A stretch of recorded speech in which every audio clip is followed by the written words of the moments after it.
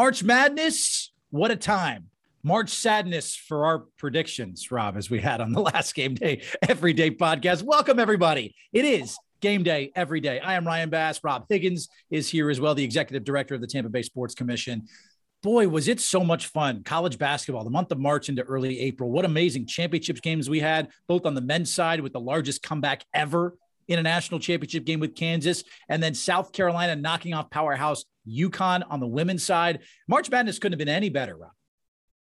Half the Higgins family was pretty pumped up. You know, Casey Higgins went to University of Kansas. Landon's a huge Kansas fan. So for them, the Jayhawks to pull it off, they were really excited. But I can tell you, so many great games throughout. I'm sad that it's over.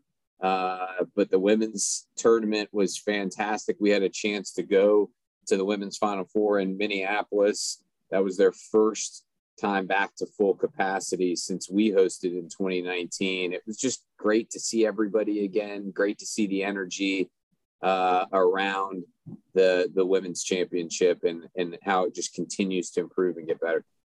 It wasn't just energy in the building in Minneapolis. It was energy on the broadcast too. I mean, 18.1 million people watching Kansas UNC. That was the average. That's the third most watched college hoops game ever on cable. In terms of the women and their championship game, nearly 5 million, 4.9 million people watched South Carolina beat UConn. That made it the most watched women's title game since 2004. You felt the buzz, you felt the excitement, and it's going to be really cool for the city of Tampa, by the way, Rob, to have both the men's tournament and the women's Final Four coming to our city in the next couple of years. I'm really pumped to have college basketball right here in our backyard, because if it's anything like we saw for this tournament, it's going to be buzzing and excitement when both of those events come here to Tampa Bay. Yeah, the women's Final Four specifically continues to reinvent themselves. The NCAA Division I Women's Basketball Committee, who's chaired by Nina King, who we're going to get a chance to visit with here in this episode, has put such an emphasis on improving the student athlete experience, improving the marketing around the event, and making sure that it truly is the mecca of women's basketball around the world. And just getting a chance to go to Minneapolis and see some of the enhancements to the event has us so excited to be able to host in 2025, whether it's the increased signage package to some of the things that they're doing from a branding standpoint. You can just feel that this event is on a true upward trajectory. But I will tell you, even with all those changes, it's also great to see a lot of the things that started right here in our community, like Beyond the Baseline and some of the other initiatives that are continue to carry forward. The Super Saturday Night concert just gets bigger and better as well. So you still see a lot of those fingerprints from, you know, our advisory committee and Claire Lessinger and all of the different local organizing committee members. You still see that legacy going, but then you see just a lot of things continue to be enhanced and improved as well. It's like what we've seen with the national championship game here with college football, with obviously what we've done for educators and teachers. And then of course, Forever 55 with Super Bowl 55. You leave a lasting legacy when you get those events here in our town, in our city. And it's been cool to see that carried forward with some of the events that have happened in other cities as well. You mentioned Nina King, the vice president of athletics and AD over there at Duke University. It's so cool to see her rise through the ranks, being a Tampa native, Rob. We're so proud of her and truly grateful that she was able to spend a little bit of time with us here on the Game Day Everyday podcast. Well, we're joined by the vice president of athletics for Duke University, and as well as she just wrapped up or is wrapping up her role as the chair of the D1 Women's Basketball Committee. But more important than all those titles, she's the pride of Gaither High. I tell Kevin Cash that he is the vice pride of Gaither High. The real pride of Gaither High and a Team Tampa Bay member, Nina King. Thanks for joining the show. Thanks for having me. How did Kevin take that when you told him he was the vice pride? You know, his ego is a little bruised, but he knows the Duke AD. I mean, that's big time. The Rays manager is one thing, but the Duke AD is another. Love it. Great to be with you guys. So I know you got to be catching up after what was an incredible March Madness for women's basketball. I don't think people understand as an athletic director, you have so much on your plate to begin with, and then you throw on this role of being the chair of the D1 women's basketball committee, not for just 1 year, but for 2 years. How's it like with the dust settling right now, catching back up, probably finally unpacking a suitcase or two and visiting with your staff? What's going through your world right now? Yeah, well, we also had just a few things going on at Duke this year too. So adding on first year AD, Coach K retirement, and then chairing the women's basketball committee, just so much fun. It's great. And it was my 4th year on the committee. So, we're kind of in a routine and a rhythm, but adding my new roles and responsibilities here at Duke was certainly a challenge, but had a lot of fun while doing it. So, and then the added benefit of Duke men's basketball being in the Final Four. So I had the pleasure of flying every day last week back and forth between Minneapolis and New Orleans, hence the bags under my eyes. We'll catch up on sleep someday, right? It's been good. One of the things that I see in you that is prideful, and obviously being from Tampa is incredible, but to be one of the few female ADs of Power 5 schools, I mean, to have that in your on your resume, to be able to boost that. I mean, obviously we need more female leaders in the sport and in college athletics, but how prideful are you for that, to be able to consider yourself one of the vanguards here? Yeah, I mean, so grateful for the opportunity, and it is rare, but really fortunate to be in this position now where I can contribute to creating opportunities for women and people of color. We have 7 women in Power 5, with one that just announced her retirement.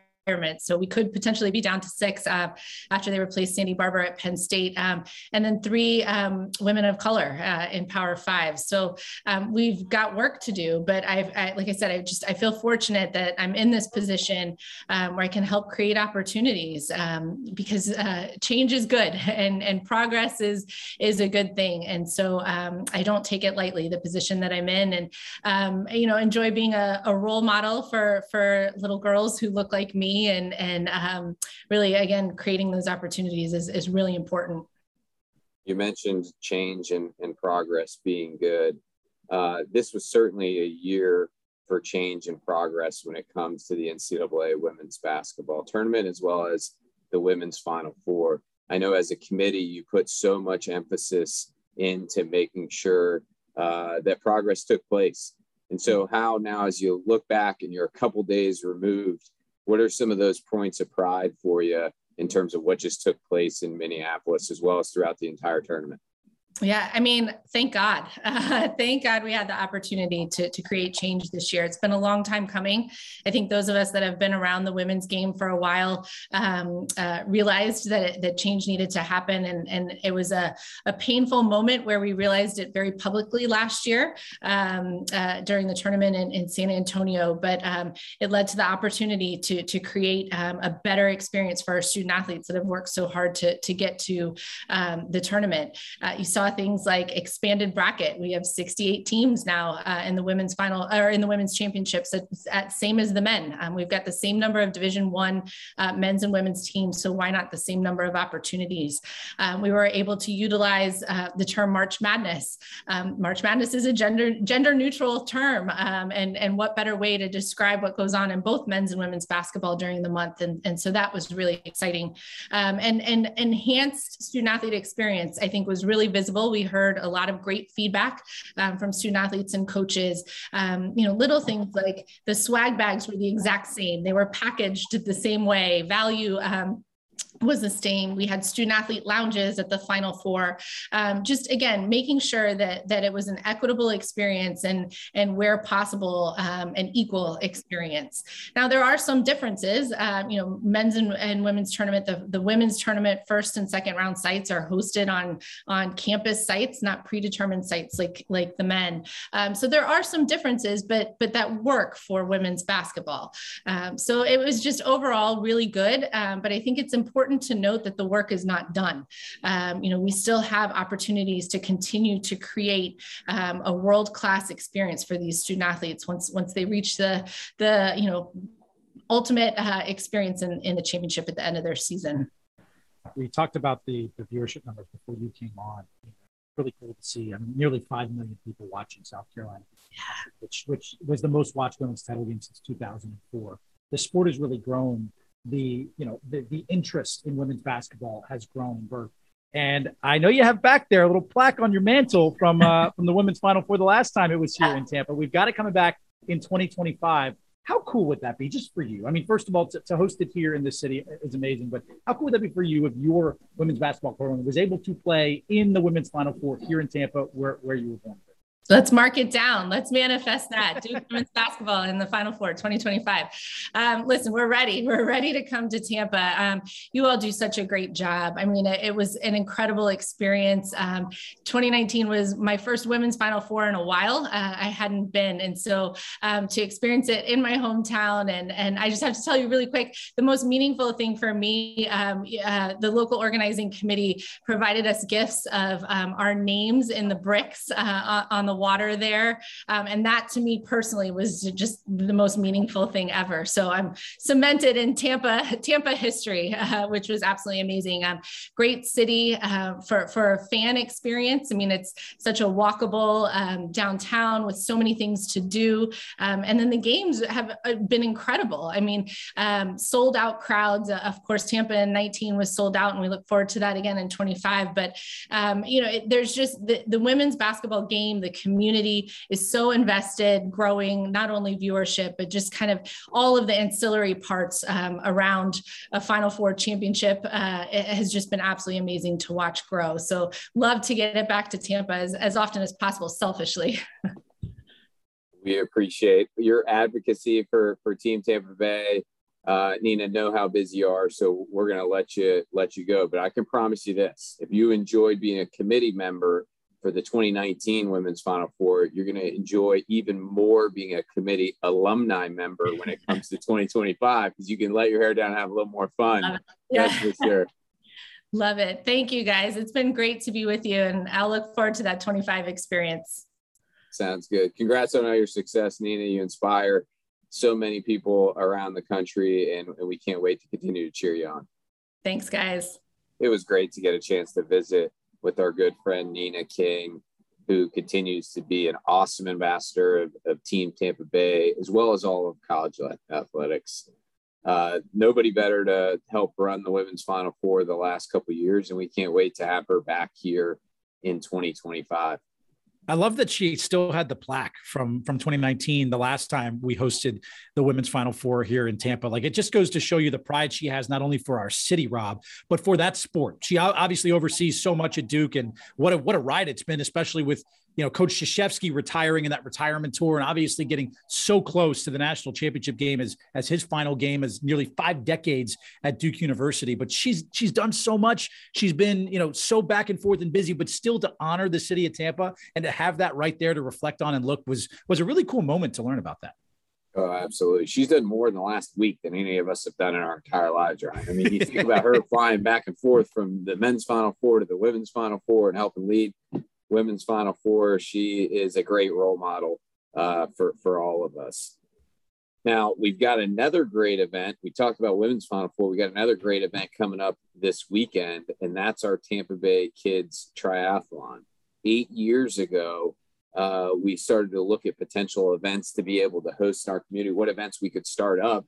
And we looked at Adventure Island and we said, well, how cool would it be if we could create a triathlon where little kids could swim through the lazy river, they could ride their bikes around Busch Gardens, and then they could run around Adventure Island, and just what a great backdrop it would be. So we started this idea out of scratch, and it's grown each and every year ever since. We had to take a couple years off because of the pandemic, but it's finally here this coming weekend, and it's going to be pretty special. Yeah, it's going to be really special, and it's so cool to be able to witness that event, to see the smiles that it puts on, those kids' faces, and being the 8th annual and coming up this Saturday on April 9th. It's going to be fun, swimming, biking, running your way through Adventure Island and Busch Gardens.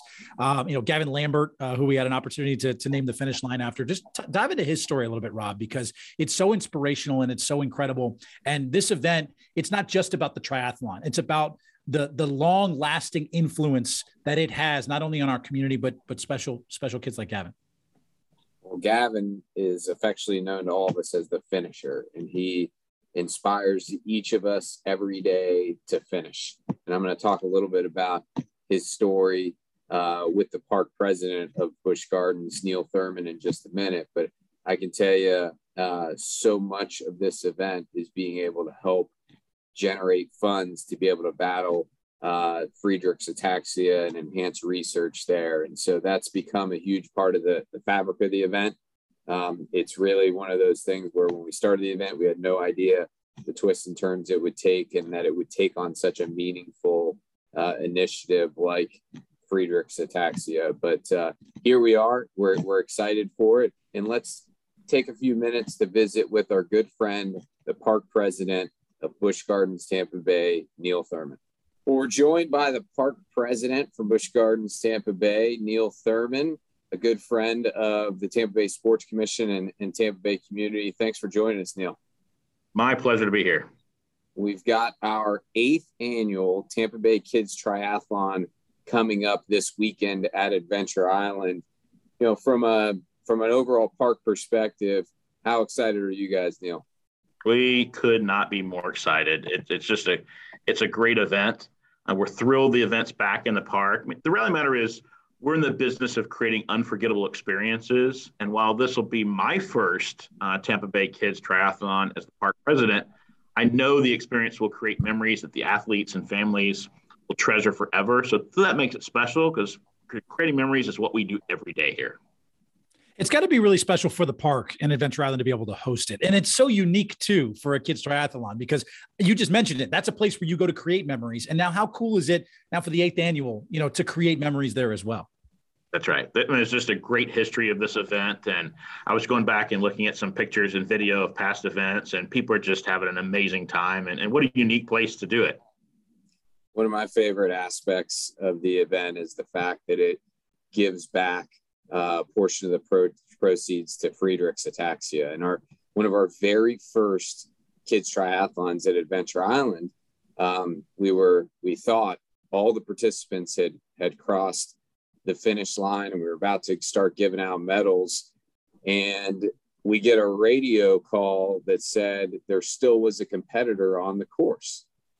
And so we go and look as the run is wrapping up, and there is a kid named Gavin Lambert that is giving every ounce of energy that he had to finish up the run portion and cross the finish line. And he was such an inspiration to all of us. And it's a young man that continues to battle valiantly and is going to beat Friedreich's ataxia. But since then, the relationship with Gavin has continued to progress. There's great videos on our YouTube of Gavin. And recently, just a couple of years ago, we named the finish line after Gavin Lambert. It's the Gavin Lambert finish line. And again, it's a great contributor to the fight against Friedreich's ataxia. From a park perspective, how important is it for you guys to give back and be a part of such a great cause? I was recently reading about and watching some of those videos you're talking about Gavin. I just couldn't help but be inspired by watching him and reading his story. What an incredible young man. The impact Gavin has had on others is just extraordinary. Watching his friends rally around him reminds me of the incredible power of the human spirit. Sometimes there are people that come into your life and make you a better person just by knowing them or knowing of them. Gavin's one of those special people that has that kind of impact on others. So nothing pleases me more than being a part of the research and being a part of, Gavin's story out here at Adventure Island. So just could not be more honored to be a part of that. Neal, this upcoming weekend's 8th annual Tampa Bay Kids Triathlon may be the first time that people are returning to Busch Gardens and Adventure Island in years, given the COVID-19 pandemic. It's going to be so good to see people gathering back together again at the parks, being able to experience it once again here. So this is going to be a big spring and summer, obviously, for the park. So what can we expect as we're looking towards the spring and summer season? Because we want families out there. We want the kids out there. We want everybody to come back to Busch Gardens and Adventure Island and experience the amazing time that we always have out there. Yeah, it's a great question. Just because this event is coming back is just another thing that shows we're back, we're reopened. There's so much to offer at both Busch Gardens and at Venture Island. We're going through a complete transformation of both parks. We're painting, we're cleaning up, we're introducing new front gates. You'll see at Adventure Island, we have a brand new, beautifully landscaped tropical seating area in front of the wave pool that's just spectacular. We have 2 new slides opening just a little bit at Adventure Island. Across the street at Busch Gardens, we're now home to 10 roller coasters, including Florida's tallest, Iron Gwazi, which recently opened. It's an amazing time to come visit the parks. And this summer, we're introducing a whole new series of entertainment throughout the park as we continue to reopen and bring live entertainment back to the park. So it is a spectacular time to be a pass holder, be a fun card holder, come out and visit the park. We're introducing new benefits to pass holders and fun card holders. So it just is a great time to come visit the park and escape what's happening in the real world and come have fun with us. Neal, I really need your help here because I really want to see Rob's face on that 91-degree drop on the Iron Gwazi. So let's pressure him and I getting to ride the Iron Gwazi together because we need some video evidence of that. You know what? That first picture of that first ride going down that drop is pretty spectacular. I made them throw away the photo of me going down because it was just crazy. But it is totally a shot that you definitely want. It's experienced like nothing I've ever done before. And I've ridden a lot of roller coasters. Iron Gwazi is spectacular. Come on, Rob. Let's do it. Let's do it, Rob. I've got a better idea. Okay, guys, this is the 8th annual Tampa Bay Kids Triathlon. I think for the 10th anniversary that the 3 of us compete and we swim through the lazy river, we hop on some bikes, and then we run. And whoever crosses the Gavin Lambert finish line gets the bragging rights of it all. What do you guys think? It gives us 2 years to prepare. I mean, this isn't like, I'm not saying let's do it this weekend, but what if we do it in 2 years? What do you think, guys? We'll have to see. I don't know if I can compete with the athletes that are coming out this weekend. You know what? I think you're right, Rob. I need a 2-year head start to train for this. So I'm completely on board with that. Well, Neal, in all seriousness, I just want to thank you for your support of the Kids Triathlon. You and your staff have been fantastic throughout. We can't wait to make some memories with all the participants this weekend, and it wouldn't happen without your incredible and unwavering support. So thank you so much. It's absolutely our pleasure. We're glad to partner with this event and the community. Awesome to have Neal on, Rob. And I'm telling you, I mean, you might have challenged us with 2 years worth of preparation to be a part of this Tampa Bay Kids Triathlon, but I am holding you to it. You are going to ride the Iron Gwazi with me, and I will get video of you and your surprise face as we drop 91 degrees. That's not happening, but I will be ready for in 2 years when we compete against each other. We had a lot of fun at Super Bowl doing the 40-yard dash, and it took me a couple weeks to recover from that. So I can't imagine the months that I'll need of healing to take place if you and I do this Kids Triathlon in a couple of years. I probably got the swimming thing down just because my last name's Bass. I'm pretty good with swimming. So I think I could beat you there. It's the running and it's the biking. I don't know if I can keep up with you, but based on our 40-yard dash, we were neck and neck. So I'm thinking it's going to be a pretty good competition a couple of years from now when we get going in this thing. So really excited for the event coming up this weekend. And if you guys can make it out, the Tampa Bay Kids Triathlon, you can get more information, by the way, at tampabaykidstriathlon.com for the 8th annual event that's coming up this Saturday, April 9th. You're going to be traveling this weekend, my friend. You'll be up in Boston, shipping up to Boston for the Frozen Four, the men's Frozen Four, as you get an opportunity to kind of take it all in and gear up for us having the men's Frozen Four in 2023 before we're on the clock. So take us through what you're going to be doing when you go up there in Boston and the experience you're going to be taking in when you head up there. Yeah, we're in Minneapolis this past weekend for women's Final Four, headed to Boston for men's Frozen Four. It's just going to be an awesome opportunity to be able to see what they're doing to make sure they have an incredible fan experience as well as student athlete experience. So we're going to be looking at it from a variety of different lenses.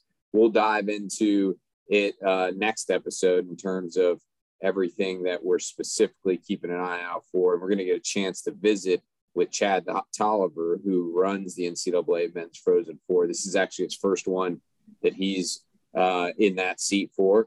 And he's been with the event for quite some time, but he's going to have a really unique perspective as well. It's going to be awesome to chat with him. We've got Benjamin Mallon coming on as well. If you haven't heard his story with Replay Tampa Bay, I can't wait for you to see his interview. We had a lot of fun with him. Rob, we're giving a little double dip this week. 2 episodes, 1 week. You were making me work very hard, my friend, before I head down to Fort Lauderdale for the Tortuga Music Festival. So I just want to thank you for making sure I put in the sweat equity before I sweat on the beach for 3 days. It's about time. I think you're a specialist in hardly working. So the fact that you're working hard is quite a refreshing thing, at least for an outsider like me to witness. Doubling down, game day every day, 2 episodes, 1 week. Hope you guys are enjoying it. We cannot wait to see you on episode 5 of the Game Day Everyday podcast. For Rob, I'm Ryan. Have a great one, guys. We'll be back here soon for the Game Day Everyday podcast.